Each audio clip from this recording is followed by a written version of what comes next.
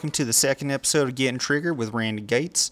Now, I know there's a lot of bullshit going on out there today, but today I want to talk about a few items, starting with Trump's recent handling of coronavirus, and then talk a little bit about some insider trading going on in Washington. And then finally, for some good news, briefly talk about why COVID was perhaps the pandemic that humanity really needed at this current time of crisis. All right, so let's go ahead and just jump right into it. According to recent polling, 50 to 60% of Americans currently approve of Donald Trump's handling of coronavirus. Now, this certainly get me triggered as soon as I sure saw that headline, because what the fuck is wrong with all you? Or were you not paying attention over the course of the last 2 and 3 months, where this idiot started off by denying the fact that this was ever a disease to begin with worth worrying about, and then once it was becoming more and more evident, he just consistently downplayed it, and then now he's seemingly tepidly acknowledged it, but blamed it constantly on China and the Obama administration. This is a little petty bitch who can't seem to take responsibility for the fact that his administration eliminated the pandemic world response team set up during the Obama administration that would have effectively addressed this pandemic from the beginning and better equipped the American public and healthcare industry to brace itself and address this pandemic by the time it got to our shores, which ultimately was inevitable. Now, let's look at the actual effects of his stupidity in chief. Over the last month, for that matter, we've lost all the wealth created over the last 3 years during this dumb fuck's presidency. We are on pace to reach record unemployment higher than even that of the Great Depression during the 1930s.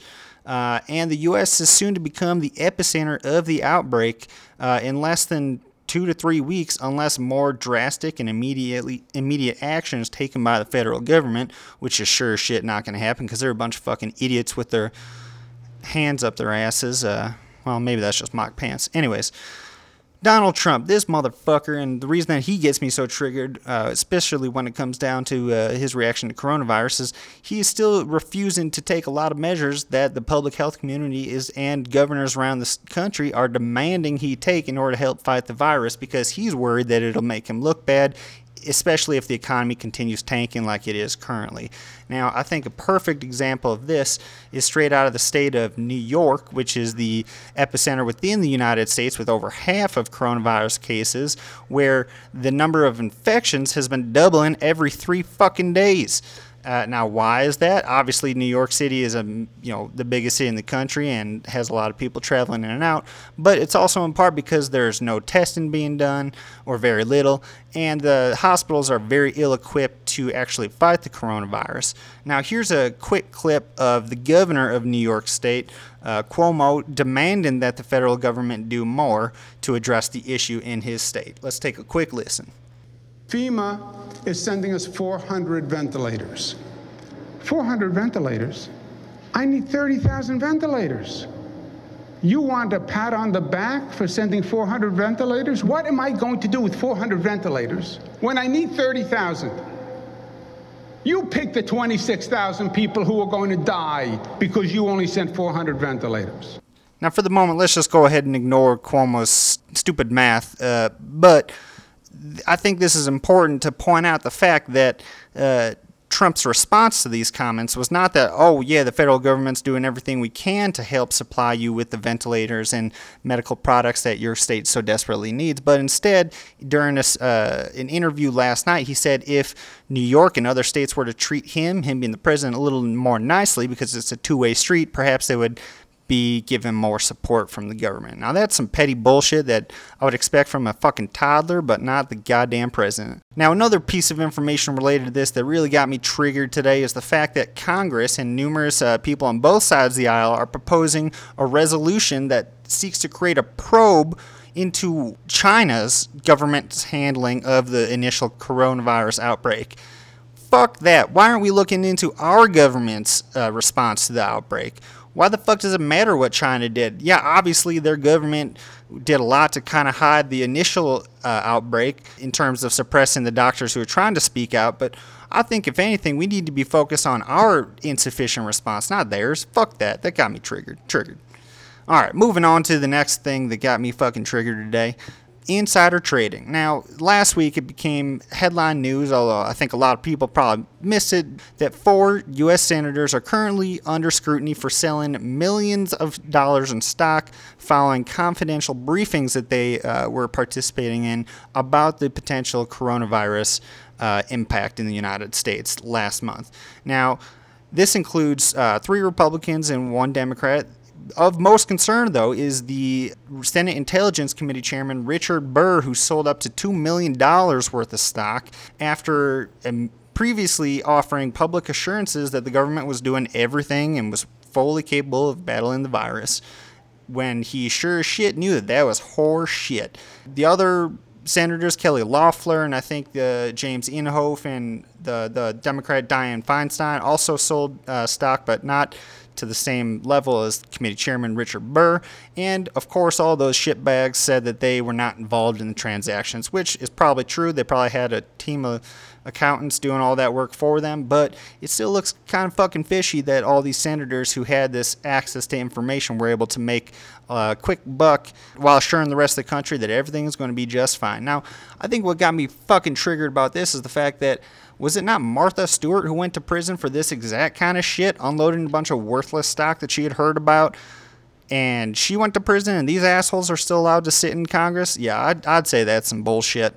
I think one things that unifies this country is the fact that Congress is essentially a revolving door of corrupt motherfuckers who use their position to enrich themselves and their rich-ass buddies at the expense of the average American taxpayer who ultimately ends up fronting the bill. Now, even some dumbass like Tucker Carlson on Fox News was sounding the alarm about this bullshit. One analysis of stock trades made from 2004 to 2010 showed that politicians outperformed the market by 20%, with the portfolios of high-ranking Republicans specifically beating the market by 35%. Now, this is just, perfect proof that our senators are, like I said, using their position, their knowledge to enrich themselves at the expense of the average American who is not privy to that kind of information. That's some kind of bullshit that gets me triggered.